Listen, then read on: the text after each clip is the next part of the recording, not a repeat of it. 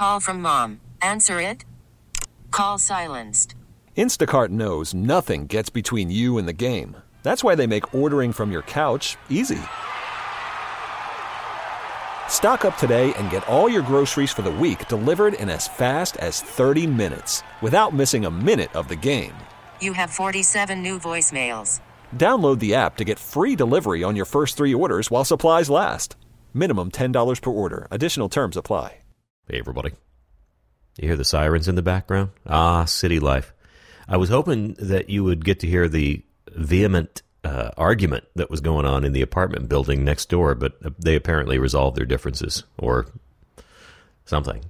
Or they died. Wow. It got real dark real quick. Hey, welcome to Snark Monkey, I'm going to say number 26. Oh, heaven forbid you could pull up your own website, Larry, and just see what the next number should be. Yeah, 26. This is Alan Wenkus. Now, I've known Alan for years and years as a comedy writer for a company called Premier Radio Networks, now called Premier Networks, when there was a comedy and prep department that existed in full flower during its heyday. He was part of it from very early on, but all through that time, Alan was a working writer in other areas. Now, he's got an interesting story. It's a Hollywood story, and much like many of the people I talk to here, he went through many different incarnations in his life, growing up in New England, and you'll hear all about that. But most prominently, if you look at Alan's IMDb, there are 2 entries under writer, basically. A movie he wrote in the 80s, a wacky teen comedy that he disavows any connection to these days, even though he will tell you the full story. And it has a currently very high profile actor, not so much at the time. There is a very long gap, and now he is one of the credited writers on the new movie about NWA, the groundbreaking rap hip hop group out of South Central here in Los Angeles, called Straight Outta Compton, which is going to be coming out in August. How this extremely very Caucasian gentleman ended up being a part of that is also part of his story, and it's a good story, and I think the NWA movie is going to be excellent. Alan's very funny. He's got his tenacity at staying at it all these years, and to finally see a script with a major studio and major stars that's going to have a big push behind it and is probably going to do very well, to see it come to fruition is kind of inspiring. And to hear about his journey along the way is pretty cool. And there's a lot of fun stuff in there, including, here are 2 words you may have never heard before: frontier gynecologist. Oh, it's all in here. Everything. Are they arguing? Are they arguing again? I think they're arguing way off in the distance. No. Okay. Alan Wenkus, Snark Monkey number 26. Enjoy.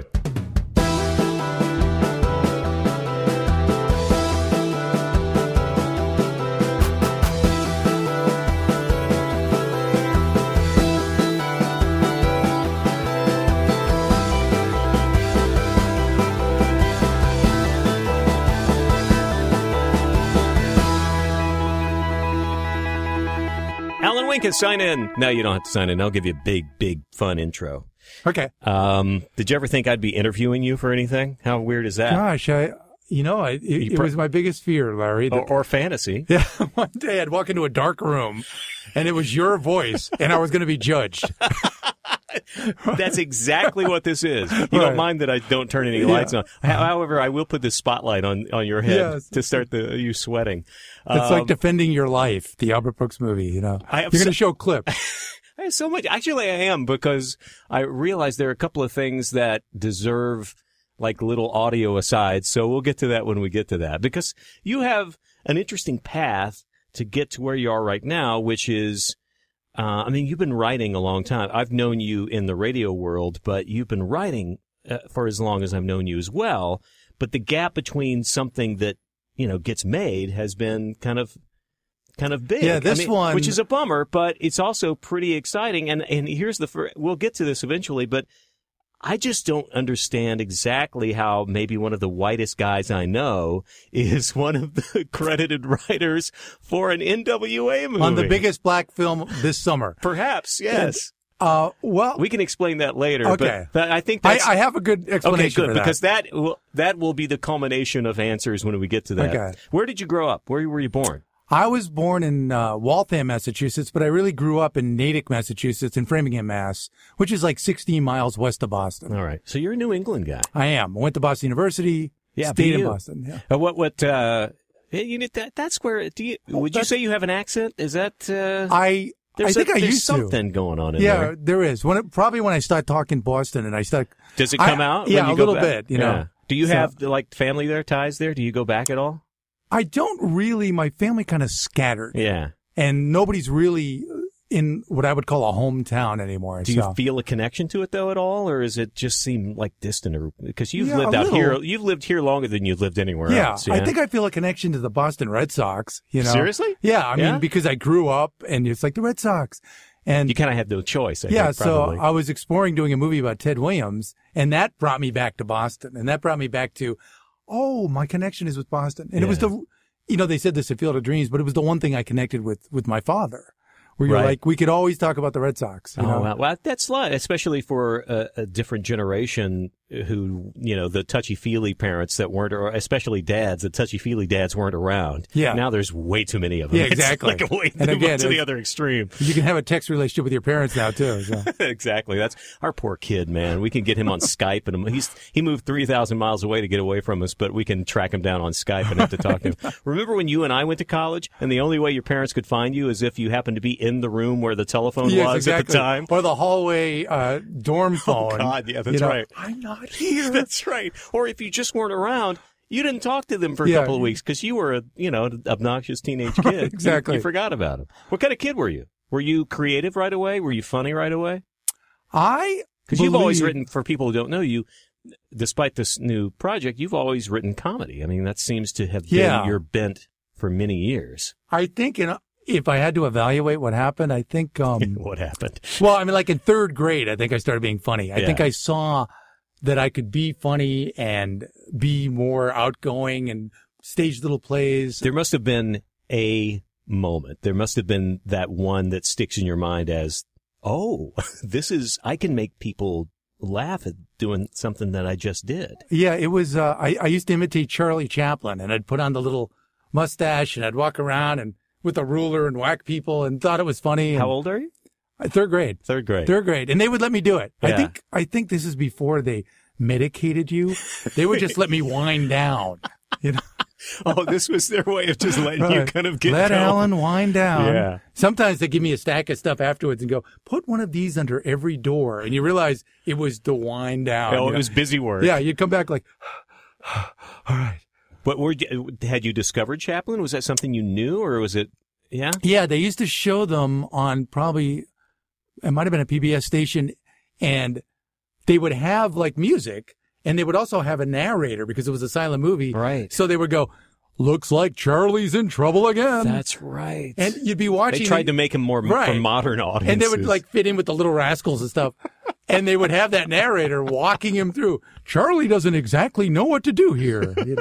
But the music and the voice seemed to fit. Yeah. So that's when I was drawn into being funny and being creative. Yeah. That's interesting. And people still will tout that. I've talked to people who are, say, younger than us, who still talk about the Marx Brothers with that kind of reverence. Kind of, it's easier to find that stuff now, I guess, at Discovery. Oh, now? Yeah. You can find Back then, there were like 3 TV channels. Yeah. And so because for me, it was on, like the station out of Dallas that would show classics every Saturday, Sunday, but they would rotate through the same libraries. It would be all the Universal horror films. Mm-hmm. And then when they were done with that, it would be all the Abbott and Costello movies. Right. So for the longest time, that's all it was like the scary ones and Abbott and Costello. Hey, Abbott! Which I loved. Was that Universal too? I think it was. It might have been. Yeah. Yeah. So, they used to have, God, what did they used to call that stuff in Boston?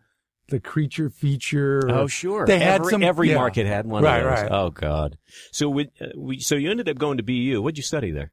I studied theater and film. Okay. So were you in like acting classes? I was in acting classes. Did you double major or something?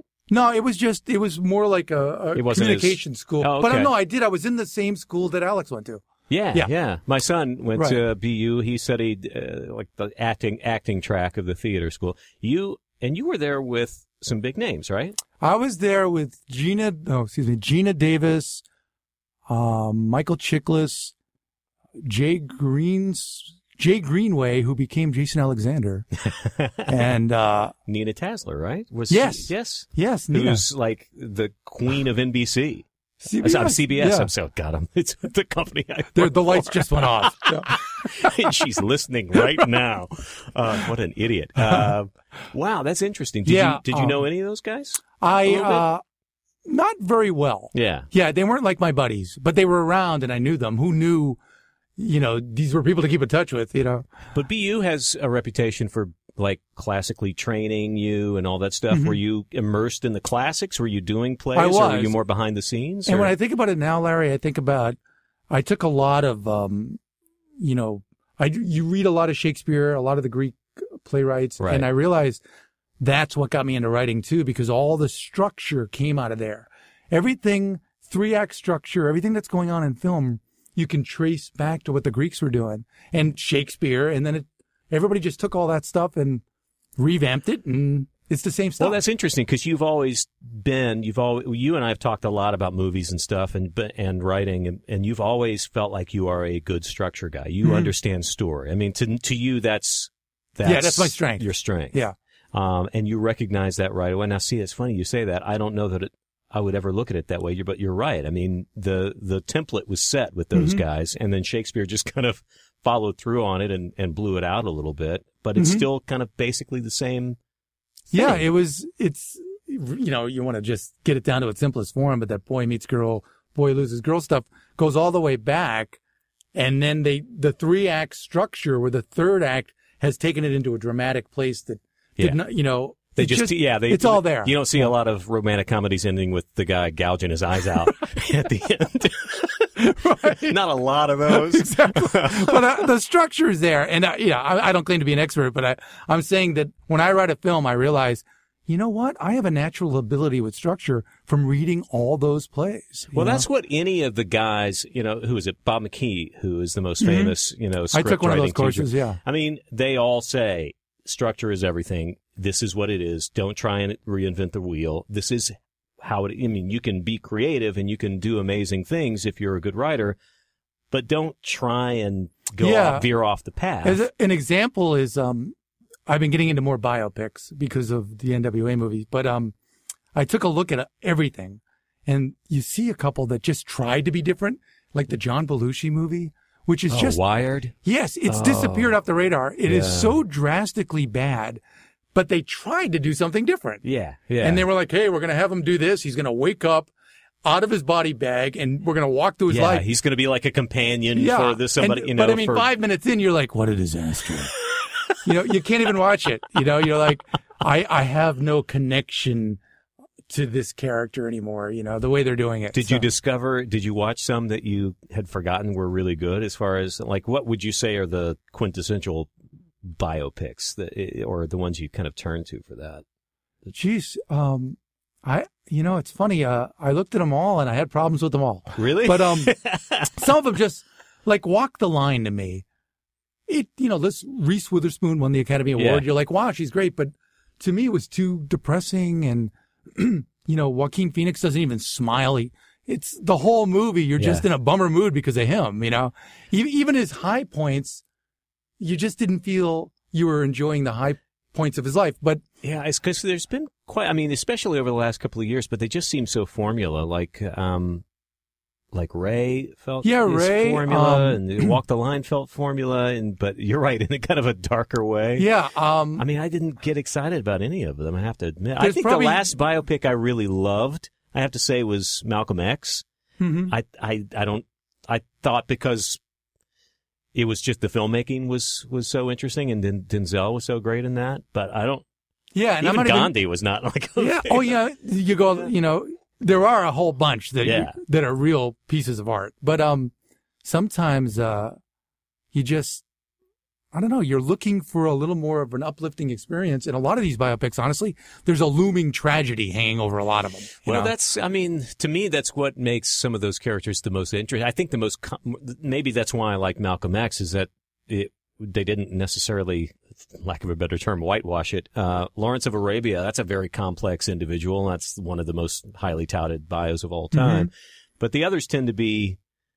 when you're talking about music bios especially, they all have a looming tragedy. I mean, Jim Morrison, you know what's coming. Yeah, exactly. You know, Elvis or anything like that, you're like, well, they just did one on Hank Williams. He died at 29. Yeah. So you're watching the movie going, well, you know, something's or coming. Buddy Holly story, which people exactly. They're all going down in the plane. And it's going to happen in the next, hour. And the problem with that is that the device is always some foreshadowing. You know, they always have to make some sort of plane reference. And then you're like, oh, that's right. Right. But somewhere around the Boston period is when you started doing stand-up, am I right? I did. I started doing stand-up, and it was the heyday of Boston comedy. And this is when Lenny Clark and Stephen Wright. And this was that was a real hotbed for some major. I mean, Leno had come through. Leno didn't play the clubs I played. He was playing like strip clubs in the Combat Zone. Yeah, he talks about doing some really shitty places. He didn't play because what he would do was go to clubs where he had 45 minutes, and what we were doing were clubs that gave you 10 minutes. Right. You know?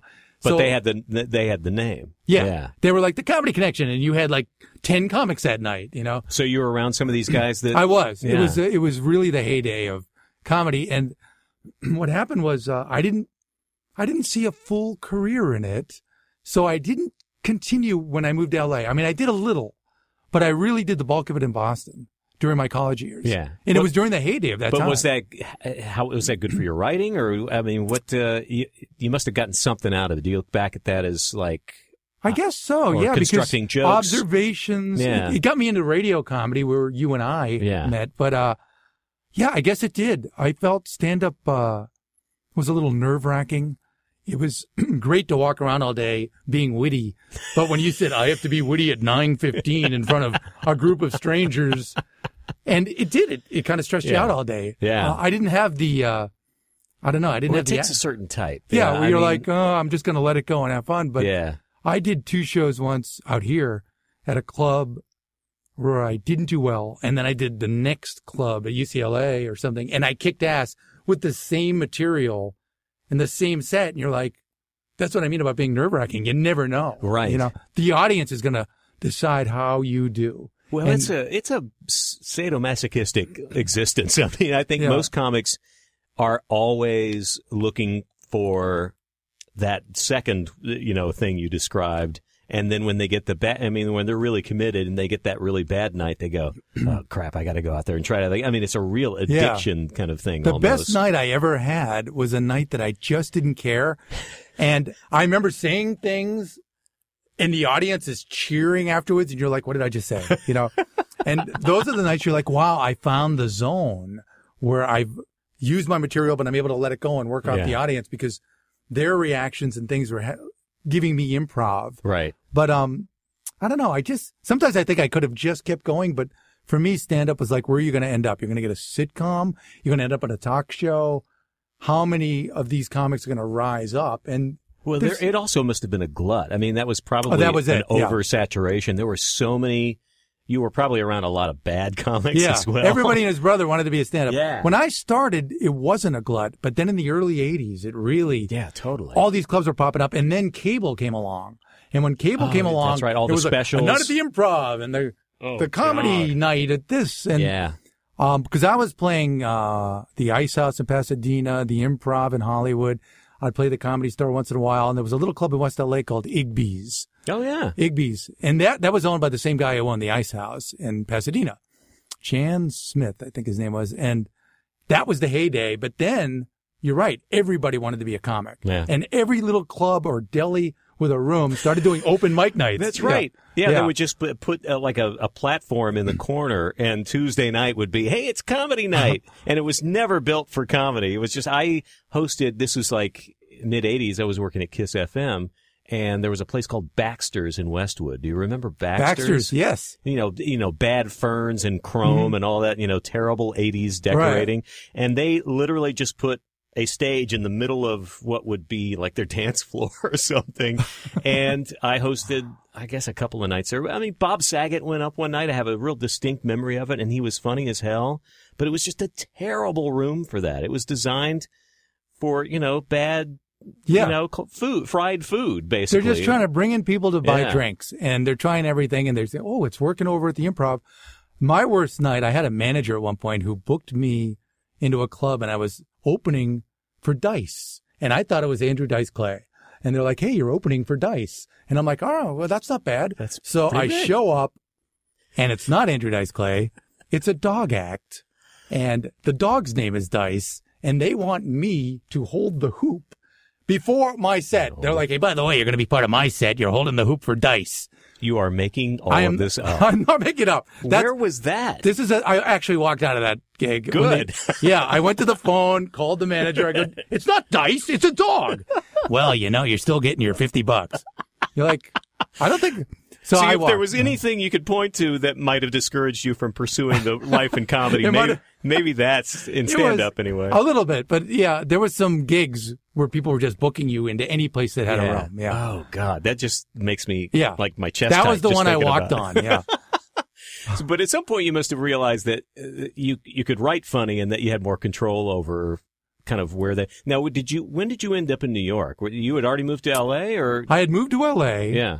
And what were you trying to get going here besides the stand-up? Were you writing scripts? I was writing. I wrote my first script around that time, and I sold it to a company called Unity Pictures. This is around 1983, 84. Oh, are we talking? This is private. Yes. Yeah. Oh, I'm saying. God! If you want to go all the way back, everybody, I was doing just turn the volume up and savor this story. Here is a Hollywood story for you. Well, basically, I wrote Johnny Depp's first movie. Yes. So, spoiler alert. Oh, my God. I thought you were telling. No, build some suspense, Alan. Come on, structure. All right. We'll cut that part. Snip here. What happened was I wrote a script, and it was about a crazy, I was in my early 20s, so it was a couple of crazy guys go to a resort. And it was actually a funny story. We were basing it on the Meatballs and Stripes formula. These were hot kind of movies at the time. Yeah, the teen comedies. Right. Yeah. And me and my co-writer's name was Ken Siegel, and we wrote this funny story. And the story was basically this rich guy and his slacker Bill Murray-esque son. And he's like, he can't find anything for his son to do. So he goes, look, I'm buying this resort. Will you go to Florida, check out the resort, stay a week, and then give me a report? He figures his son can handle that.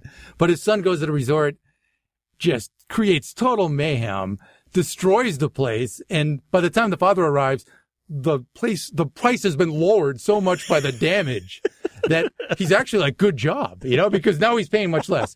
So everybody wins in the end. But slackers win. Yeah. It was a funny Meatball-esque kind of, story. We sold it to Unity Pictures. They sold it to TriStar, and the movie was getting made, and I was walking around on a cloud going, hey, I'm making a movie. Can you do you remember how much, did you make like a decent amount on it? Did you, for you at the time, was it like? In my early 20s, the payday was like $30,000. Oh, dude. Yeah. Which was fantastic, 80s money. That's pretty sweet. Plus, we got brought back for a rewrite, which was like another $11,000. So, and that, we weren't spending that kind of money. My rent at the time was like $300 a month. Sure. And, you know what I mean?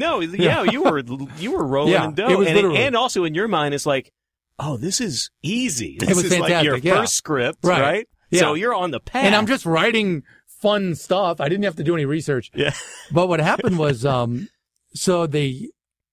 the time between selling the script and the time I was brought in for the rewrite was, I got canned because they brought in like 5 directors, and each director would come in and add his notes. Finally, the 5th director came in. He's just looking for a reason to get rid of me and my partner. He's like, so we're going to take out the opening. We're going to do this. And I'm like, shouldn't we go all the way through to the end before we start changing the first act? And he's like, you're out of here. Oh, wow. And so I got canned. And then about a month later, oh, and by the way, it was not pretty. It's like, you're out of here. You don't know what you're doing. You can't even type. And you're like, okay. So about a month later, the producer calls me. He's like, how come I never hear from you? And I'm like, well, Ben, I was humiliated and screamed at and fired. He goes, well, you weren't so bad. Come on back. So I come back. With the same director? No, the director now. The director fired. Yet another director. Yeah, another director. Were there any names connected to it like you could remember at this? Or are these just journeyman kind of guys? The big guy who fired me was a guy named Boaz Davidson, who's gone on to a pretty good career if you Google him. Yeah. As a producer mainly. Yeah. And the guy who ended up directing it was a guy named George Bowers, who was really an editor. And he edited a lot of Eddie Murphy movies in the 80s. Harlem Nights and even all the way to Boomerang. And I think he edited A League of Their Own. And so he was a real editor. And he had directed Private Resort because Boaz dropped out for whatever reason. I think him and the producer fought over a car he wanted in his contract, And so they brought me back. And when they brought me back, it was a new director and they had changed the entire script. And yeah, because for those of us who know and love Private Resort, right? Right. Know that it stars not only Johnny Depp, but a young Rob Morrow. Rob Morrow was the star and Johnny was unknown. Yeah. And Rob was like a Broadway actor. And, he considered himself on his way. And Johnny was much more thank you for the job kind of a guy because he has. But it turned into a buddy film as opposed to a father-son thing? Yeah. All they kept was the resort and my page numbers. That's a good line. I like that. You're literally going, you've changed every single thing. Do you recognize anything from it now? If you were to watch, I mean. Well, what happened was after the director fired us and then a couple months went by, they brought us back to do a dialogue polish because the director who had done the rewrite was Israeli. And he would be like, Boaz, and he would be like, so the man walks in the room and he says to the girl, I want to make sex with you. And this is in the script. This is when around the time. No, yeah, I was getting fired. I'm like, well, shouldn't it be make love, have sex? No, I want to make sex. Write it down. And so I kind of want to see that movie. I kind of want to see that one. So they brought us back and said, okay, you're going to rewrite the dialogue because it's kind of clunky, and we're like, gosh, this movie really looks horrible, but I'll take the payday. So they gave us like another $11,000 to rewrite the dialogue. But it wasn't enough to make it back to our movie. It was still not our movie anymore. You know what I mean? It was just completely different. These guys won a contest. They went to a resort. They ran around. It was like a Three Stooges movie. It was literally like a guy and a girl sitting at a table, and the guy would spill wine on his pants, and the busboy would go under the table to wipe his pants, and then the guy would hand his pants to the busboy. You know what I mean? It's right out of the Three Stooges thing or something. And you're literally going, wow. Why do I still want my name on this? Because it was getting made. And at this point, Larry, I'm not kidding. This is when you realize what happens in Hollywood. The studio had already greenlit the movie, and they were going to make the movie. So they didn't really care what the script looked like anymore. They just wanted a shooting script. Yeah. And that's when you realize, wow, once this thing gets in the system and they've got a release date and they want to make it, they don't care anymore if you don't think the script is good. They're like, whoop. Somehow they've done the research. They already see a market. They just figure, based on Porky's and the things that were going on that really kicked ass. It's going to go out. It's going to make the money back, and that's all we care about. Yeah, it was only like a $3 million movie. As long as there's cute guys and bare boobs, which I assume there are. Some toplessness. And there were some other people. Andrew Dice Clay was in it. And, that's right. Hector Elizondo. What is that? What I'm saying? Hector Elizondo, I think. Yeah. Who was in a lot of Gary Marshall movies. Right. Mm-hmm. Yeah. So it's funny because it is this weird claim. I mean, you have enough distance from it now. Just the Johnny Depp connection alone. Yes. Has he ever talked about it? Have you ever heard him mention it in passing? I think we both whited it off our resumes. No, it's still there. You can't get it off IMDb, man. At one point, Rob Morrow had a quote in like Us Weekly or something, and it said, "Johnny and I are trying to buy the negative and destroy it." And I actually cut that out. I'm like, hey, look, they're talking about the movie. But what happened was Johnny was great. And I got to know Johnny Depp. And you were around the set a little bit? Yes, I went to the set and hung around, and Johnny considered me the writer. The other writer who had come in and demolished it, the director, he was gone. Yeah. So I was the only guy, me and my partner, Ken Siegel, who didn't really hang around that much. So whenever I went on the set, Johnny Depp was run over. He was so gracious. That's interesting. So what did you get a, I mean, was he taking this seriously? He was trying to kind of find a character and find the timing, and he was taking he would come up and go, what do you think? How do you think I'm doing in this scene? And take a look at the scene. And I would go, I didn't write this. This is the first time I'm seeing it, you know? He's like, well, they just handed it to me. Didn't you write the movie? I'm like, technically. But Johnny was very eager to learn. And he was such a nice guy. And so this was his first He had done film, a small part in Nightmare on Elm Street. That's right. Oh, that's right. And it was all the same year, you know? He bounced over here. This is a much bigger part. Not as good a movie, but much bigger part. It's kind of a co-lead for him as opposed to like an ensemble thing that he had done on this was the Nightmare. one that started making him kind of a teen idol. Yeah. Which he kind of resisted, you know? Yeah, he didn't do much of that After 21 that. Jump Street, what happened with Johnny was, just a jump was after this movie, he did a small part in Platoon. Right. Where he was the translator. And that, he had good management. They were like, you know what? You've got like 10 offers to do 10 more teen comedies. Let's do something better where you're just in a small role that gets some attention. Yeah, he could have done that for the next 10. I mean, there are other guys like that who have, Brad Pitt could have been that guy, and Cruise was that guy for a little while. He did something called Losing It or something. Oh, God, it's terrible. And then, Shelley Long. Yeah. Yes, exactly. And people don't consider, what was the big movie? Risky Business. Yeah. Because that was more of a quality. It didn't have like nudity and bouncing boobs and pools. So even though it was aimed towards a teen audience, it was a little smarter, I think. Yeah, and it had a real style to it, too. That was that direction. It had was its interesting. own... Yeah. Yeah, so before that, he had done what I considered a teen comedy. Yeah. So out of that experience, how disillusioned were you, or were you just motivated to try and come back from that, or did you just reject L.A.? Oh, no, I was in the machine. You felt like you were in there. I was there. We were getting... Right. I had agents... We were going to Is this a matter meetings. of you're able to kind of make a bit of a living by writing and working on stuff that never sees the light of day? Is that one of those things? Some of it. Yeah. Because to make a living didn't cost much back then, you know. If you could survive on $30,000 a year and do pretty well. Yeah. And your car was paid for and you're living in a house with you three cared. other guys. That's all you you know? cared about. Yeah. Yeah. Had food on the table. What happened during that time, Larry, is I had an agent and I had a whole bunch of offers and different things. And one of the things that came across to me was Jim Varney. And Jim Varney was making all these car dealership ads. Hey, Vern. Yeah. And he was doing them all over the country. They were customized to different markets. This was his thing. And, and this guy named, I think his name was John Cherry. Yeah. John Cherry came to me and to my agent and said, showed me a reel and said, we want to make movies with Jim Varney. And I literally went, this looks so ridiculously stupid. How can I make a movie with this guy? You know, and I turned it down. I turned down Jim Varney. Oh, so only because, you know, it wasn't like they were offering me a bunch of money. So you could have been the Ernest guy? Yes, I could have. Ernest goes to camp and Ernest gets his head stuck in the toilet, you know, which I think was the sixth one. I missed that one. Oh, damn it. They lost me at number 4. Right. Yeah, I just didn't feel like it had the freshness of the first several. Yes, exactly. There were so many unanswered questions in Ernest 7. That's so funny. But yes, that was during that time. This is the kind of stuff I was involved in. Yeah. And I was writing specs, but I was getting a lot of stuff optioned. I was getting paid for stuff, but getting paid was these small paydays, $25,000, $30,000, but it was enough. Yeah. And when you asked, how in the world did you end up in New York then? Because you ended up in radio. Right. What happened was I was still doing stand up. And half of my act, by the way, was making fun of these producers I was working for who would come to the show. And I just mocked them horribly. And they loved it. Oh, right? yeah. They were going, I just wrote half your act. So, but I'd be in these meetings the next day pitching movies, and these executives would come in that didn't know I was there. Like a couple of times. This one guy, I think his name was Chuck Braverman, who was a TV executive, and he popped into a meeting. I remember he goes, that hey, name. John, I'm going to have lunch with you, you know.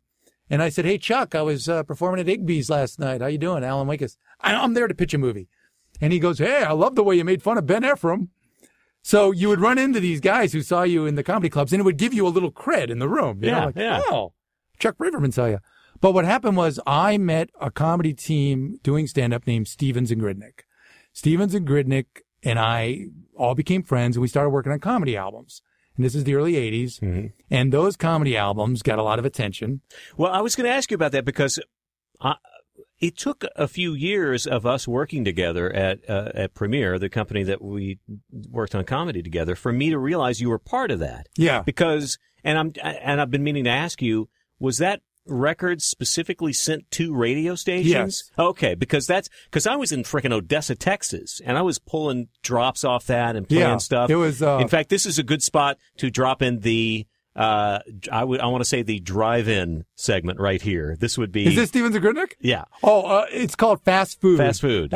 Ron wrote that, Ron Stevens. Okay. But it was on the first, or I think it was on the second album. Yeah. Retail Comedy at Wholesale Prices, which I wrote half the album. Yeah. But that was the single. That's right. They did release it as a single. They released it as a single, and that was literally written by Ron. It's still out there. It's on YouTube. You can find it in a bunch of places. I still remember the music. Dum dum dum dum dum dum dum. Did you get my order?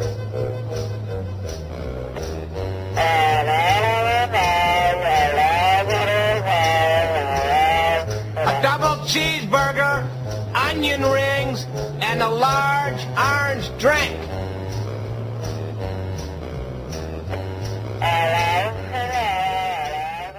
You play that for people, and so many people recognize that. And Rick Dees copied it, and he had done Disco Duck and stuff.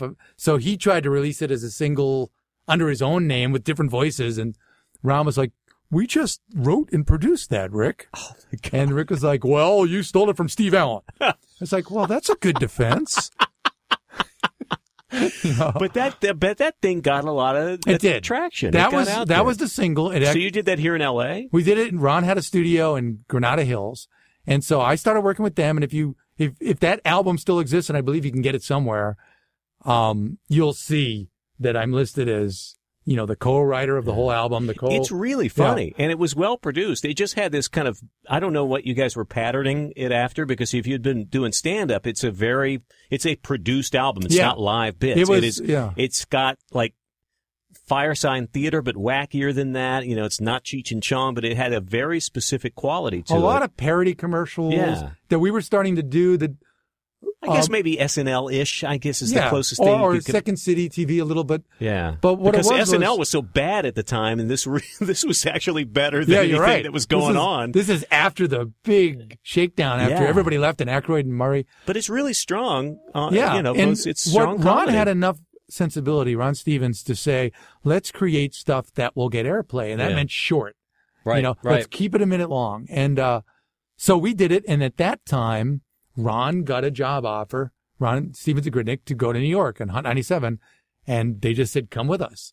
So I had to go negotiate my own deal, but yeah, I went with them, and that's how I got to New York. So suddenly you're basically producing a show. I'm producing, writing. Number one radio market in the country. Competing against Howard Stern. Yeah. Hot 97 Hot 97, and it was before it went completely hip-hop. Yeah. So it was top 40, Paula Abdul, you know, Taylor Dane. It was dance-oriented, but hip. Poppy and dancey, and so you're getting up at what time? You will know. At like 4 a.m. Right, in New York. And now we're in the late 80s. And I was the producer, the head writer, and I was doing all the on-air characters, and I was doing the straight news. So every half hour, it's like, it was like Mayor Ed Koch says that needles on the beach will be stopped, and Zippy the whale has been spotted in New York Harbor, this and more, and the Hot 97 information update. Now, how did you adjust to living in New York during this time, just personally? Were you enjoying yourself, or was this miserable? It started off fun. Yeah. But getting up at the 4 a.m. thing was the grind, because people would come into town, or people would be hanging around New York, and you'd be like, I have to go to bed at 8, you know. And they're like, why do you have to go to bed at 8? Because I have to be awake tomorrow. You know, we have to literally write the show. Yeah. So, did you guys get any kind of numbers? Did the show do okay? How long did it last? There was a couple of big competitions. One was the Z100. Yes. And I believe Scott Shannon was there at the time. Yeah, that was huge. Yeah, Scott Shannon was. And Jim Kerr was a guy in New York who had. He's still there. Yeah, by the way. And I think he had been there so long that his audience just didn't know there were other stations, you know. And Howard Stern was coming up. Right. And then there was Don Imus. God, that was oh my God, yeah. And so there was a lot of crossover, I would say, attack banter. Like you would, and Page 6 would pick it up, you know, the Page 6 would go, Stevens and Grudnick say that Don Imus is a douchebag. and then Imus says this, and it was really competitive. It created more of a buzz, Yeah. We didn't engage in it as much, but we would respond to stuff funny. Right. Stern wouldn't get involved really, except with Imus. Him and Imus went at it. Yeah, he was always talking about bad about Imus. But we were in the middle of it, and I will say that Howard Stern was getting a lot of attention at the time. He hadn't become the brand yet, but I would tell my friends, I'm like, hey, tomorrow you got to tune into Hot 97. They're going to call NASA, and it's me, and I'm going to be talking about this. They go, I can't. I got to listen to Stern. Like, you can't listen at 8:10 tomorrow morning when I'm on the air doing the NASA bit. I can't. So you knew things were not going to take hold. Your own friends I'm are going, sorry, man. Can you send me a tape? Yeah. Stern's doing butt bongo. 8:10. I got to listen. So how long did that last, the morning show? 2 years. Yeah. And what happened was, honestly, I think they were going to put some money behind it, and they were going to really promote the show and put Steven Zakritsky on buses and all this stuff. But we got into a tussle about what they could do and what they couldn't do, and we were trying to write commercials, and they canceled the show based on the difficulty it was to work with Ron and Joy on the publicity campaign. Oh. In my opinion, this is what happened, because they'd be like, we want to do a commercial. And I would write it. I'd be like, how about this, Joy? You're just coming up with anything. You're like, what about if Ron's the ventriloquist doll and he's on your lap and you're doing both voices? She says, no, I don't want to do that. And you're like, well, how about this? You're coming up with anything until finally after a month, they're like, okay, we're not going to do a commercial. And you're like, they were going to do a commercial. I was going to save all our jobs. Now, whatever happened to those guys, those two? They formed a syndication company called All Star Radio. They went back to St. Louis, and they did pretty well. Man. And now they're like semi-retired. But I think they're pretty big celebrities in St. Louis. Oh, yeah? Because that's where they were on KSHE for years. That's how, then they came to LA, but they were considered like real, authentic, legendary DJs in St. Louis. Interesting. I don't think I knew that. Yeah. So you pack up and come back to LA at that point? I almost got on Saturday Night Live as a writer. I knew all those guys were coming on our show as guests. Everybody was coming on our show as guests. It was New York radio. Because you had a little bit of a comedy cred with those guys. We had a booker who would, you weren't just booking people that were trying to promote something. You were booking anybody who just wanted to promote themselves. So we had a lot of the cast members come on, and I became friends with a guy named Whitney Brown. Hey, Whitney Brown. Yes. And Whitney Brown brought me in and almost got me a job as a writer on Saturday Night Live. I was meeting with Lorne Michaels' assistant. They liked my material. And then one day I got a letter addressed to me in New York from NBC, and it said, we're so sorry. It said, at this time, we're not hiring writers in September, but we're going to be looking again in January. But the letter was addressed to somebody else. But the envelope was sent to me. To you. So I call NBC and I'm like, yeah, listen, this is heartbreaking news, but it's addressed to, Tiffany so-and-so. Should I change my name? Whatever I'm saying. And they're like, that was an honest mistake, Alan. You don't need to mock us. I'm like, I'm sorry, is this a comedy show? They're like, you're being mean. Oh. So anyway, did it ever occur to you that maybe they had meant to send you we'd love to work with you letter? Well, what happened was they went, those are the two writers that we were saying maybe we'll work with you in January. And she mixed up the envelopes. But at that point, I was like, you know what? The show had been canceled. I'm living in New York.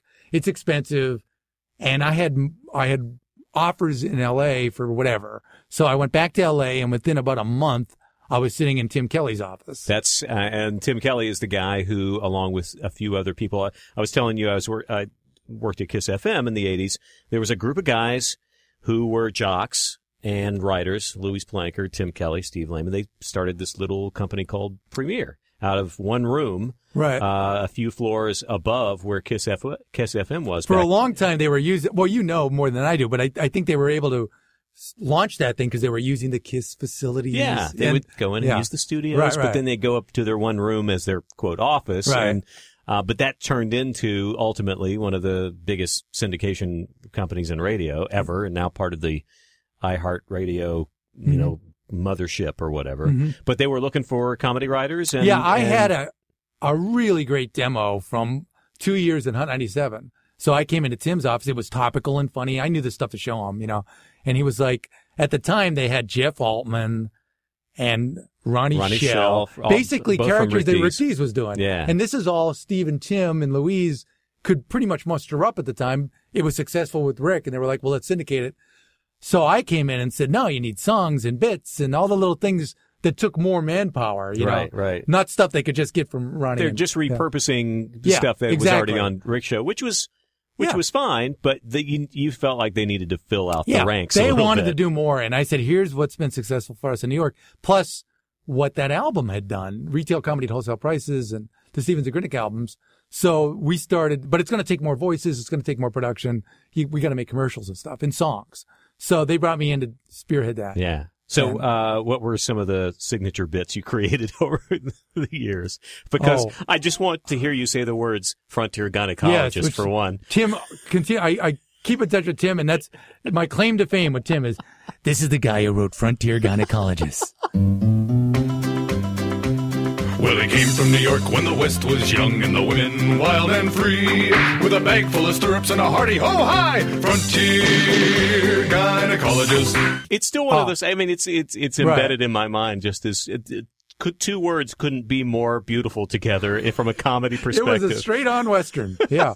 And the only doctor in town was a gynecologist. But we had some interesting people come through there. I mean, Corolla went through there, and Ralph Garman, who's on K-Rock now. Jimmy Kimmel, quite famously, was doing his sports guy, eventually through there. There were a lot of interesting talent coming through who went on to, some big stuff. Yeah. I think K-Rock did a lot of launching, Yeah. People ended up at K-Rock and bam. I mean, look what happened to Adam, Oh, yeah. So, well, and Jimmy. I mean, oh, my God. Yeah. He's America's sweetheart now. He took over for Seacrest, I think, as America's sweetheart. How many years were you at Premiere? I was at Premiere 19 years. Wow. Yeah. And what did all during that period? You've got side projects. You're writing scripts. You're putting stuff out there. Never got discouraged with that. I mean, you a little bit. Yeah. I got more discouraged sometimes when you sold something, and then it just got held up. Yeah. And it didn't get made. How did you not just give up at some point? I mean, because I'm going through that right now. I wrote a really fun, good, solid TV pilot that people who've read it loved with a couple in Austin, Texas. It's at CAA. It is in the deep, dark bowels of CAA. I've never talked to anybody at CAA. I don't know anybody at CAA. They happen to have representation because they came out of country music and had a CAA agent. It's a woman named Susan Haynes and her husband, Jeff. She was a musician, and she was able to use her CAA agent in music to get a connection in the TV department. So our script got in the TV department. Hey, we love your script. Nothing. New guy comes in. Hey, your script got up on the top of the stack. Great. And then it's like 6 years of that. It's so strange. What happened to me was around that time, around 91, 92, I had a script. It was called Silent Partners. And I remember this. You pitched this to me. Yeah. Oh, really? Yeah, okay. You took me through the whole pilot. Everybody loved it. It's really good. I had the executive producer of In the Line of Fire, the Clint Eastwood movie, wanted to get involved. And they were just making In the Line of Fire. And I'd be on the set. And there was Clint, and I have the real story and the fake story of how I met Clint. The real story is, the fake story. What's the fake story first? The fake story is where I'm on the set and Bob goes, who was the producer, "Hey, Clint, this is Alan Wenkus. I'm working on a project with them." And Clint went, "Yeah, nice to meet you. Hey, Bob, I thought I said no assholes on the set." Hey, that's a good rule. Hey! That was my favorite. And the real story is? Clint gave me a nod. Okay. Yeah, keep telling the fake story. So you have these moments where you get close. I mean, what happened? I will tell you, though, Bob Rosenthal, who was one of the producers in the Line of Fire, loved Silent Partners. And we had an agent over at William Morris named Cassian Elways, who's still there, and he packages stuff. And he liked it. And Bob went into my script, and I don't know how else to describe it. He sucked the life out of it. He would go in and just take out lines and rearrange sentences, and I thought he knew what he was doing, so I'm typing everything he's telling me. And then one day, we had a kidnapping scene where they're exchanging the baby, and the kidnapper throws the package in the air, and a cat is in the package. And you realize it's not even the baby because you're horrified. He threw it in the air. And Bob, the line was something like, I guess the cat's out of the bag. And Bob goes, that's got to go. And you're like, that's the witty action film line. You're taking out the witty action film line. So that's when you realize Bob was just sucking the life out of it. So by the time we went back, I don't know, he thought he knew what he was doing. But by the time we went back to William Morris, they started giving it to actors and everyone was passing. It didn't have the pop. It seems like a cliche, Alan, that because it's been put in movies and, almost the stock character of the idiot executives. But there's a reason that's a cliche is because, and can you figure out where is it just that they have to legitimize their position by having an impact on it? Or do they think they have a better creative bent than some of because there are good producers. There are really good, solid producers who can enhance projects and enhance writing. And I know they're out there, but it seems like the rule is executives and studio heads and people outside of the creative sphere will just go in and gut it. Yeah. My experience at Universal recently was better, but with Bob and In the Line of Fire, I will say Bob nitpicked stuff that was unimportant. So you're basically spending like an hour while he goes, she enters the apartment carrying groceries. Carrying groceries, she enters the apartment. And you're like, Bob, why are we rearranging that sentence? She's in the apartment. She's got groceries. And this is what Bob would do all day. He'd mark up your script and give it back, and nothing really changed, except he was slowly taking the personality out of it. It seems to me that it's one of those I have to feel like that if I don't do anything, then I'm not doing my job. So I better do as much as I can. Well, I thought Bob knew what he was doing. Yeah. That's the thing. They present themselves as being very knowledgeable. He's the one who got us into William Morris. Yeah. So you're like, all right, Bob, what do you need me to do? And he would mark it up and I would do it. Well, it's a tough fight to fight when you got somebody who's, also at the same time, he's your champion, right? Mm-hmm. I mean, he's backing you. So I will honestly say Bob has not gone on and made a whole bunch of other movies.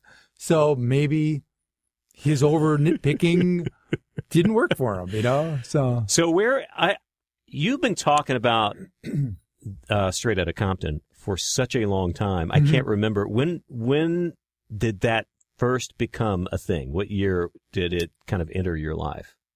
And I think people are going to be shocked. 2002. Are you serious? Yes, 2002, and this is it's been continuous since then. I mean, there's been quiet times. Yeah. But it's always been something you've been working on. Until about 2008 when the whole thing got sold, and then you stop working on it because you're done contractually. Yeah. And I can take you through the journey on that. Yeah, let's do. Because number one is you asked me how a white guy got involved, and in 2000, two white guys actually. Yes. And what happened was very white guys, the whitest guys. In none of your stories so far, you haven't exhibited. I come from the mean streets of. I mean, it was like you came in from upper middle class. Yeah. Boston suburbs. Yeah, middle to lower middle class. Okay, yeah. All right. But what happened was... But you weren't streetwise, Southie. I knew who NWA was, and I appreciated who they were, but I did not... Not in hot rotation? It was not. No, I wasn't listening to it incessantly, but what happened was the guy I co-wrote it with, Lee Savage, met Jerry Heller, who was the manager of NWA in its heyday, and that's how we started. He introduced me to Jerry Heller, and Jerry Heller started telling us the story of how he was involved. And it was such an amazing story, Larry. He had managed Pink Floyd and Elton John. Right. He had been all these bands, big player in music. And but like what we call classic rock now, right. Like these big rock names. Yeah. And he had gone through what happens to those guys, did a bunch of coke, went through a divorce, sleeping on his mother's couch in the early 80s. His career's over. He's like 39. So he's being painfully honest with you about this, laying it all out. Now, he's telling me now he's rich and successful, and he's telling me the story so because he doesn't care. Yeah, he's like, let me tell you what happened. Let me tell you how I got all these gold records on the wall and why I'm living in this mansion. And you're like, okay. So he, what happened was he's at a bottom, and he walked into a club in Compton called Eve After Dark. And he discovered what was happening, the beginnings of hip-hop music. And there was a scene. Yes, exactly. There was a music scene happening, and it was raw and undefined. And he identified it. His instincts were there. And he was like, there's something happening. So he signed. Well, probably because he saw how people were gravitating to it. I mean, it was just the clubs. And also there was this packed, whole right? swap meet culture where they were selling these homemade albums out of the trunk of their car. And so he saw it and he was like, we got to get this music out of the trunk of the car and get a record deal. And he signed teenagers who ended up being Eazy-E, Ice Cube, Dr. Dre, DJ Yella, and MC Ren. And with Jerry's input, they formed NWA and put out the first gangster rap album from the West Coast. And it was Straight Outta Compton. So the story that you're hearing coming from Jerry's perspective, you immediately go, that's a story we can tell. He was telling me a story of a friendship between him and Eazy-E that transcended the story beyond like a Boys in the Hood or something. It was a real friendship and a father-son relationship. From completely different backgrounds. Because I guess what we're not saying here is that Jerry Heller is, again, another kind of white guy out of a completely different world. But those guys creatively found a bond. Yeah. Jerry had the experience and knew what to do. He got him the record deals. He booked the tours. And he got him all the attention that created NWA. I mean, they were getting letters from the FBI because Jerry was putting them into these arenas. Yeah. And the FBI was like, you can't play these songs. So when Jerry told me the story, and by the way, nobody was talking anymore. Eazy-E's widow, Eazy had died in 95. Right. There was Eazy's widow controlled whatever Eazy was supposed to get out of this. And, you know, she was looked upon as Yoko. Ice Cube hated Jerry. Jerry didn't like Ice Cube. Dre didn't talk to Jerry or Eazy's widow. No one was talking. So when we got the story from Jerry, and that's the first thing we did. Every Sunday we went and would talk to Jerry. It was all on spec. We'd write it up. We're like, oh, this is amazing. I mean, Jerry would tell you stories like, so then we're putting the equipment on the tour bus and I open a bag and it's filled with automatic weapons. And I go, Eazy, you can't take the automatic weapons on the road. And he's like, we're not going into, strange cities without protection. And you're like, you're a music star, Eazy. And so you're like typing it going, keep talking, Jerry. Oh, I'm so sorry. I should have turned that off. That's all right. It's Jerry. Quit talking about me. If you badmouth me again, my lawyers will. I'm sorry. When I go off mic, do I go way off? Or no, that's fine. So once we had the story from Jerry, then we went to Eazy-E's widow because she controlled the music. Yeah, and you can't do the story without the music. When Eazy died on his deathbed in the hospital, he married Tamika, and Tamika got control because Eazy and Jerry were partners in Ruthless Records, and they controlled all the early recordings. Now, Cube and Dre had gone on and had their own solo careers, but these early recordings were what NWA was about. And you're talking about Boys in the Hood, Fuck the Police, Straight Outta Compton. These songs, you can't make the movie. No, absolutely. Not only did it change the face of hip hop, but it also was that FBI angle too, which is like here's this really incendiary message coming out and everybody's listening to it. Yes. And this is kind of similar to, a lot of people may not look at it this way, but like the Beatles come out and there's some kind of threat and, and it's like all these other bands that come out and doing something different and a little revolutionary you got to shoot Elvis from the waist up. Yeah. And youth are flocking to it and responding to it. And it makes any kind of establishment go, oh shit, what's that? We don't know what that is. When John Lennon said, sometimes I think we're even bigger than Jesus. That is such a comment that anybody would have made today, but it created such an amazing, reaction. Right. Radio stations were burning albums and stuff. So you're right. What NWA was doing was exactly what other people were doing. They were like the CNN of the streets. Right. They were not saying, fuck the police. Can I say that? Or should I say, you can say anything you want.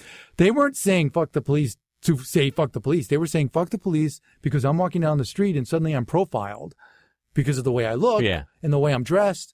Well, they're also just representing the attitude of people. I mean, they were, you're right, they weren't saying it just to cause a negativity out there. They were reflecting what was really going on in their world that nobody else was paying attention to. Exactly. I mean, you're talking about a type of music that wasn't on the radio, that wasn't getting played Didn't anywhere. get any airplay. They sold millions of records. It was very grassroots at that time. But and it was swap meets, like you say, that's crazy. Yeah, well, they started going into the clubs with these songs, and then people started buying the records. Yeah. But they got a record deal from Priority Records. Jerry Heller brought brought the demos of Straight Outta Compton to Priority Records, Brian Turner, and Priority Records was literally K-Tel Records. And K-Tel made those kind of, first it was albums of duplicate singers or just. Yeah, it was hit songs as sung by. Yeah, sung by the K-Tel singers or whoever the band was. Yeah. But their big claim to fame was the California Raisins, which was heard it through the grapevine, these little claymation animated raisins, which they then sold and did commercials. But they actually had records by the California Raisins that sold. And we know them today as the Rolling Stones. Thank you. I'm sorry. That's my joke. I'm sorry. But so Brian Turner and Priority Records, which was really K-Tel, put out the first album, the NWA album, Straight Outta Compton. Wow. They had done like an EP. Right. But Straight Outta Compton was the first one. And yeah. Do you remember how, like in terms of numbers, or how big did that get? How fast? Do you remember? I think it ended up through what Jerry and Brian did and the tours and the attention they got. I think it charted at like 28 on the Billboard charts. It just scared the crap and it didn't out get of any people. airplay. Yeah. No, it couldn't. Yeah, they couldn't. But it was selling. Even edited, it was still. And it wasn't just selling to black kids. Yeah, It was surfers in Huntington Beach. Yeah, and people were white finding kids and, you know. So at the point you're hearing all this story, and you and your co-writer, this is Lee Savage. Yeah. So you guys are, it's like, oh my God, there's more material here than we can ever. But you saw what was the structure? What was the story that you saw that fit the structure that clicked with you in that old, that ingrained element in you that said, here's the story as the beats fall out? What was, if you pitched it to me right now, what would it have been? It was basically starting in Compton. Easy has a near-death experience because he's a drug dealer. And he has a near-death experience dealing drugs where he decides, I am out of the drug business, because there is a music scene going on, as we mentioned, in the clubs and in the swap meets that Easy is looking at. And so he says in the first act, he's like, all right, I'm going to take my money and go into music. And he knew Dre, who was with a band called the World Class Wrecking Crew, which was really kind of glam, no edge to it, nothing hard, that what Easy wanted to do. So Easy came to Dre. I'm just telling you the story, but Easy came to Dre and said, let's do something more. Let's do something hard. Let's do something about what's going on. There was a big element of the Police going on, the Daryl Gates era, and Easy noticed it and Dre noticed it, and they knew O'Shea Jackson, who was Ice Cube. So basically, I don't know if you want to go through the beats of the story, but these guys realized that they could do something different, but they had to get it out of the swap meet culture. Although you could make money, you're never going to go anywhere big. And so, yeah, they could have been huge in the neighborhood. Right. But they needed to make a bigger name, and it was Easy who said, look, I see this guy Jerry Heller hanging around. And Jerry was working a little bit with the World Class Wrecking Crew, this guy named Lonzo Williams, who was really Dre's partner, who owned the clubs. So Lonzo was a connecting point between the swap meets, this little record label called McCullough, and it was really a record pressing plant, and Eve After Dark, which he owned. Anyway, the point is, Easy went to Jerry Heller, and he said, here's what we've got. And Jerry, when he heard it, realized this is different. This can make money. And he had the experience to do it. So the first act is really about this swap meet culture, this club culture, these guys forming, Easy having a near-death experience dealing drugs where he's almost killed, and then saying, I want to do music that shows what's going on here in Compton. And he pulls these guys in, and Cube was really the writer. And so Easy got Lonzo to lend them their studio, and that day they brought in some singers from New York called HBO to sing Boys in the Hood, and they looked at it and went, this is too LA, this is too West Coast, we're from New York. And so Cube was like, get out. This is where it's happening. We are West Coast. So Easy stepped in and sang it because he had paid for the session. And it all happened accidentally. But the first act is the formation. I don't think I knew that. That's great. Formation of the band, going to Jerry Heller. And then the second act is Jerry booking them, letting them be who they are, say what they want, and the attention that came from it, which was the FBI, the police. There was a big thing going on with the police at the time because the police saw black youth as troublemakers, and they didn't investigate individuals as much as just take it on the surface. Right. So Cube and these guys. How how much is that going to parallel? I mean, when this movie comes out in August, you said, right? That's the immediate comparison that's going to come up is what those guys were railing about in the music and what's going on now between, like police and absolutely. And I mean, it's going to be a hot button topic when the movie comes out. It's going to seem topical. Yeah. And what the other thing is that Suge Knight was a bodyguard for another member who was sort of an unofficial member called the DOC, who was a writer, and he had his own albums on Ruthless. But Suge Knight was a bodyguard, and he started looking at Jerry Heller as somebody he could take down. He was like, all right, I can take down Jerry and start my own record label.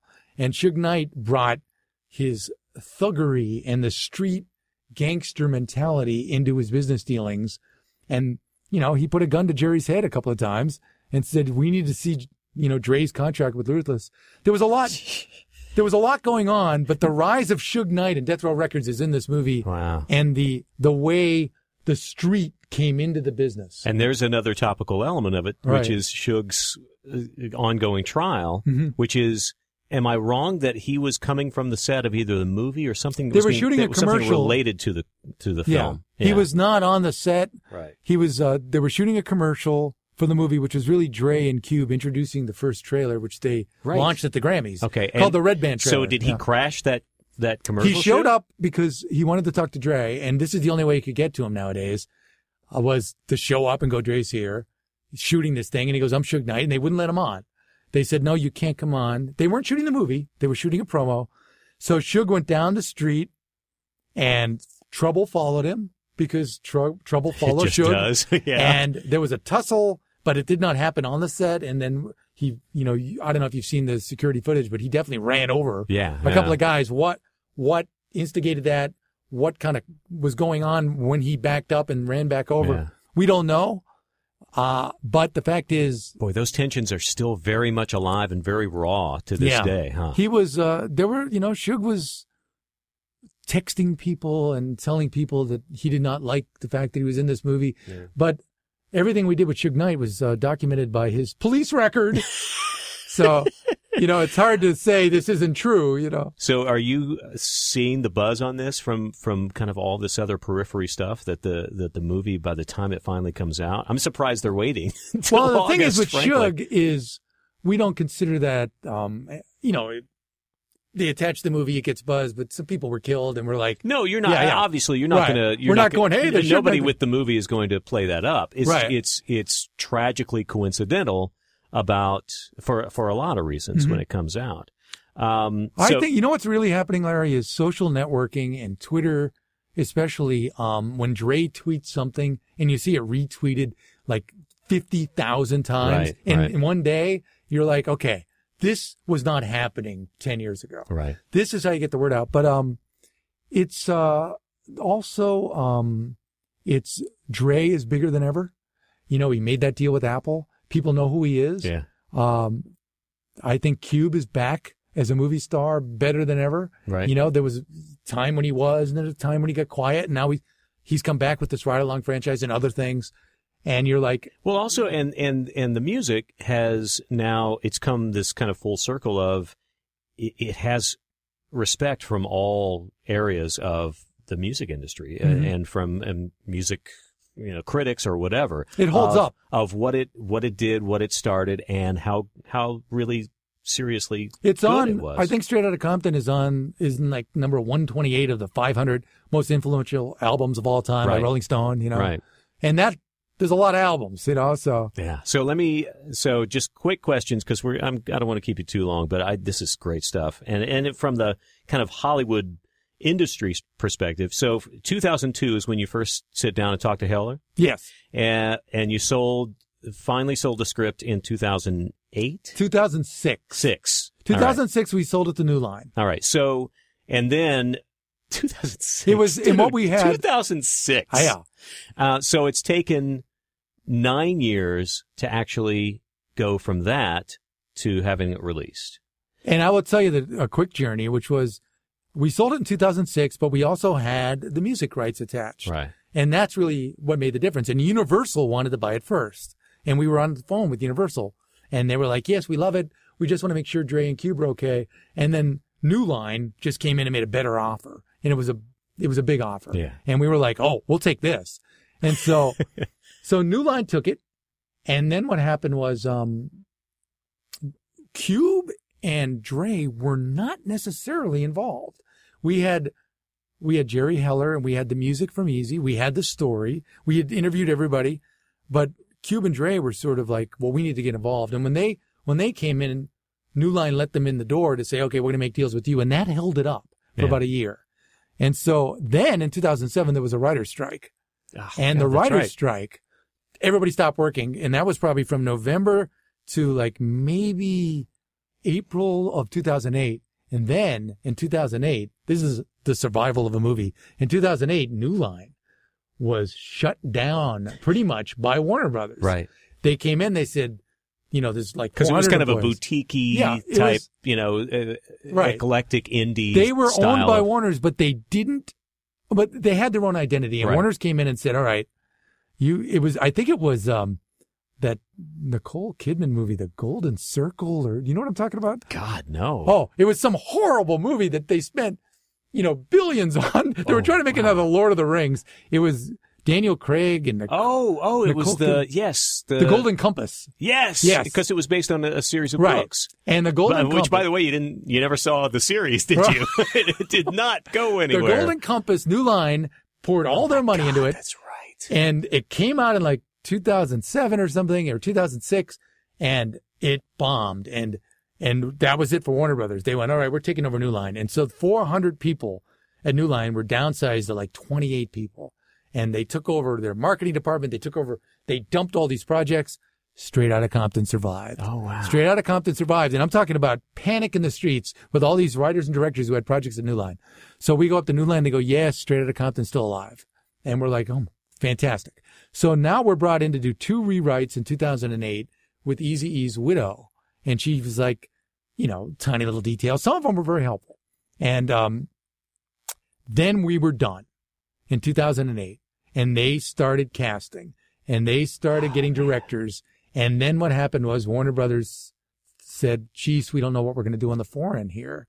How do we know? They weren't comfortable enough. They were making Hangovers and these movies that they knew were going to do great. So they... And the business was changing. I mean, this was also coming on the heels of, one of the reasons that New Line went away is because the economy had been tanking. Right. And they weren't making big movies anymore, or they were only making big movies with big budgets. So this or they were franchise movies, tempo movies, and this fell in that kind of little category of it's not big enough to move forward. And do we? They have to know that it's going to make money because they just weren't greenlighting a lot of stuff. I will tell you that we originally envisioned the movie with Jerry Heller as one of the leads because he's literally the catalyst of the story. All the conflicts happen. Right. He gets everything. And we knew that was the movie star role.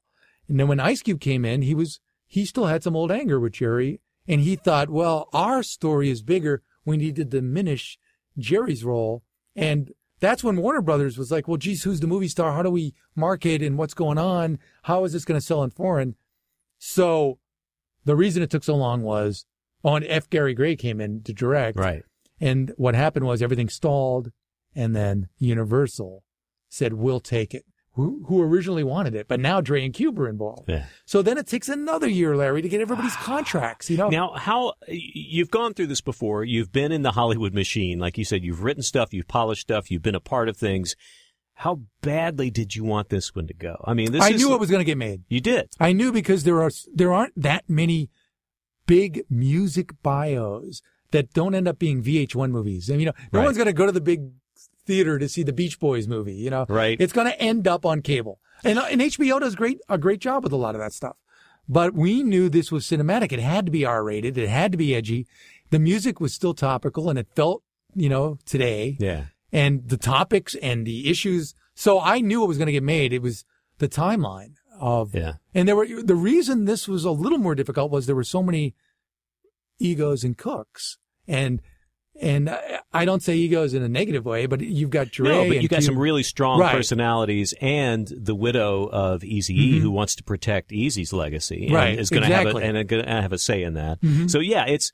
I mean, if you look at it just from that perspective, it's amazing it got done. Have you seen the finished or anything close to I the finished haven't. version? There's a 3-hour cut, and I haven't seen it. How do you but feel it's about going down. How do you feel about the casting? I think they did a great job. You know, they Who's did playing Hiller? Heller is Paul Giamatti.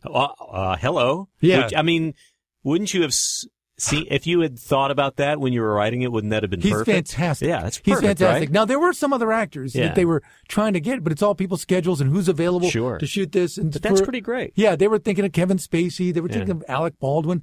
I swear, Larry, at one time, they were thinking about Ben Stiller. They were going, what about Ben Stiller? But when Giamatti came in, he was so good and he wanted the role and that he knocked everybody out of the park. you And know? there's a lot of young talent in it. Yeah, they did like American Idol style auditions. Yeah. Washington, Atlanta, Chicago, New York, and they just found these guys. Yeah, they're going to launch some careers with that. Yeah, It looks and like. I will say that Ice Cube's son is playing him, Yeah. which seemed a little bit like, gosh, I don't know, until you see the kid, and you're like, wow, this kid's good. that's and I great. think Ice Cube held him to that standard. He's like, you're not going to get the role unless everybody says you deserve it, you know. Yeah. And so, Yeah. so he's fantastic, but the others are unknowns. So after all this, you feel like that at least something close to the story you wanted to tell Absolutely. actually got to. This is Yeah. not Private The- Resort 2 for No, you. no. There's been some other writers that came in and dabbled over time. We are the first writers. We're the credited first writers, and our narrative drive of the story still exists, which is Jerry Heller and launching these guys, Yeah. and he creates the conflict with Cube. Cube leaves the band. So or the you group. feel like you're going to see the movie, at least something Yes. close to the movie Absolutely. that you and Lee started Yes. with. Good. Yeah, and we're also co-executive producers. So, what are you working on now? It's another. I got hired to write a biopic about George Jones, the legendary drinker country artist, considered the best country. The Possum. Yes, exactly. And literally, My father's favorite, bar none, singer-songwriter all time. really. Yeah. I mean, if my dad were You're still. from Texas, right? Yeah, Yeah. If my dad were still alive today, he would be in tears going, I cannot wait to It's see a that. funny movie. And the thing about the George Jones movie, it doesn't have a looming tragedy. He went all the way down. He outpilled Elvis. He outsnorted Belushi. He outdrank Jim Morrison. But He divorced. yeah, right he and was left. married to Tammy Wynette. Yeah. And she took the band from him in the divorce. But the thing is, George lived to 81. Yeah. And so when you're writing the movie, you're like, you know what? I'm going to write a fun movie. Yeah. There's no looming tragedy. George did go all the way down, Yeah. but he came all the way back up. He stayed on top. He still had #1 hits. He still, in 1981, won Album of the Year. He started in the 50s, you know. It's he did some crazy stuff. And this is a day, Larry, when there was no Betty Ford Clinic in the 70s yet. No. So when you didn't even say the word alcoholic. Oh, then. yeah, It was just exactly. you were crazy. You were just that guy. And what they did with George was, when it was time to dry out, they'd literally throw him in a padded cell in a straitjacket, and that was how you dry out. that was rehab. Yeah, exactly. Oh, that was the phrase that hadn't been invented yet. Rehab. There was no such thing. There was no garden terrace overlooking the ocean in Malibu. right. Yeah. You know, paying $30,000 a month. Yeah, a padded cell somewhere in Macon, Georgia, where you dry out for a week. That was it. You Yeah. know, he's going to shake, but he's not going to hurt himself. You know. Oh man, And that's what happened gonna to be Jerry. interesting. It's a funny movie. Yeah. And I say funny in the sense of Fargo is funny. Yeah. And it still has murder and kidnapping in it. You know. Exactly. Very cool. Well, man, that's exciting. It's so good to see something come to fruition in a way that you had originally wanted to see it. Now we're going to wrap things up here because, and the movie comes out again. August 14th this summer, and it's going to be big. Yeah. It's going to be. All the kids want to see it, and people who were involved at that time listening to the music. Here's the thing, though, that people are going to be asking: how do I know Alan Wenkus from? What do I know Alan Wenkus from? When you were a child, you were a very high-profile spokesperson for a certain product. For Drake's Ringdings, which is on YouTube. Yes, I wrote and starred in my own Ringding commercial. Now, if you don't know Drake's, it's like Hostess. You know, Drake's is like in It was a 13 regional thing, Yes, right? exactly. 13 states.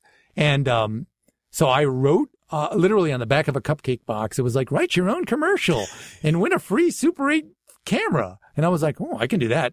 So I wrote 2 and I submitted them. And then apparently I won first and second prize. Nobody entered. But your commercial. Yeah. And they called me and said, we want you to come to New York. It was Needham, Harper and Steers with the ad agency. We want you to come to New York and make this commercial. And I was Dracula. And I rose up. It was a beautiful set and it's on YouTube. Classic Drake's Ringding commercial is the title. And I rise up out of this pit and I'm like, for years I gave people a pain in the neck, but now I sink my teeth into Drake's Ringdings. And the director on the set, boy, could I not act is all I could say. I was 15 years old, but the director on the set, Larry, was like, no, the guys from the ad agency were like, all right, look, you're Dracula and you've got to say creamy filling. It's like blood to you. You have to say, I love creamy filling. And the director goes, Jesus Christ, the kid's not George C. Scott. That's all I remember. Oh, but yes, man. that is on YouTube under Classic Ringding commercial. All right. There you go. Alan's many claims to fame. You have an eclectic career, my friend. Thank you, Larry. Congratulations. Yes, and I'm taking you with me. Wow, I don't even know what that means. Should I be excited or scared to death? Thanks, man. Good luck. Yeah, you too. Thanks. Get a monkey. Get a monkey! This episode is brought to you by Progressive Insurance. Whether you love true crime or comedy, celebrity interviews or news, you call the shots on what's in your podcast queue. And guess what? Now you can call them on your auto insurance too with the Name Your Price tool from Progressive. It works just the way it sounds. You tell Progressive how much you want to pay for car insurance, and they'll show you coverage options that fit your budget. Get your quote today at Progressive.com to join the over 28 million drivers who trust Progressive. Progressive Casualty Insurance Company and Affiliates. Price and coverage match limited by state law.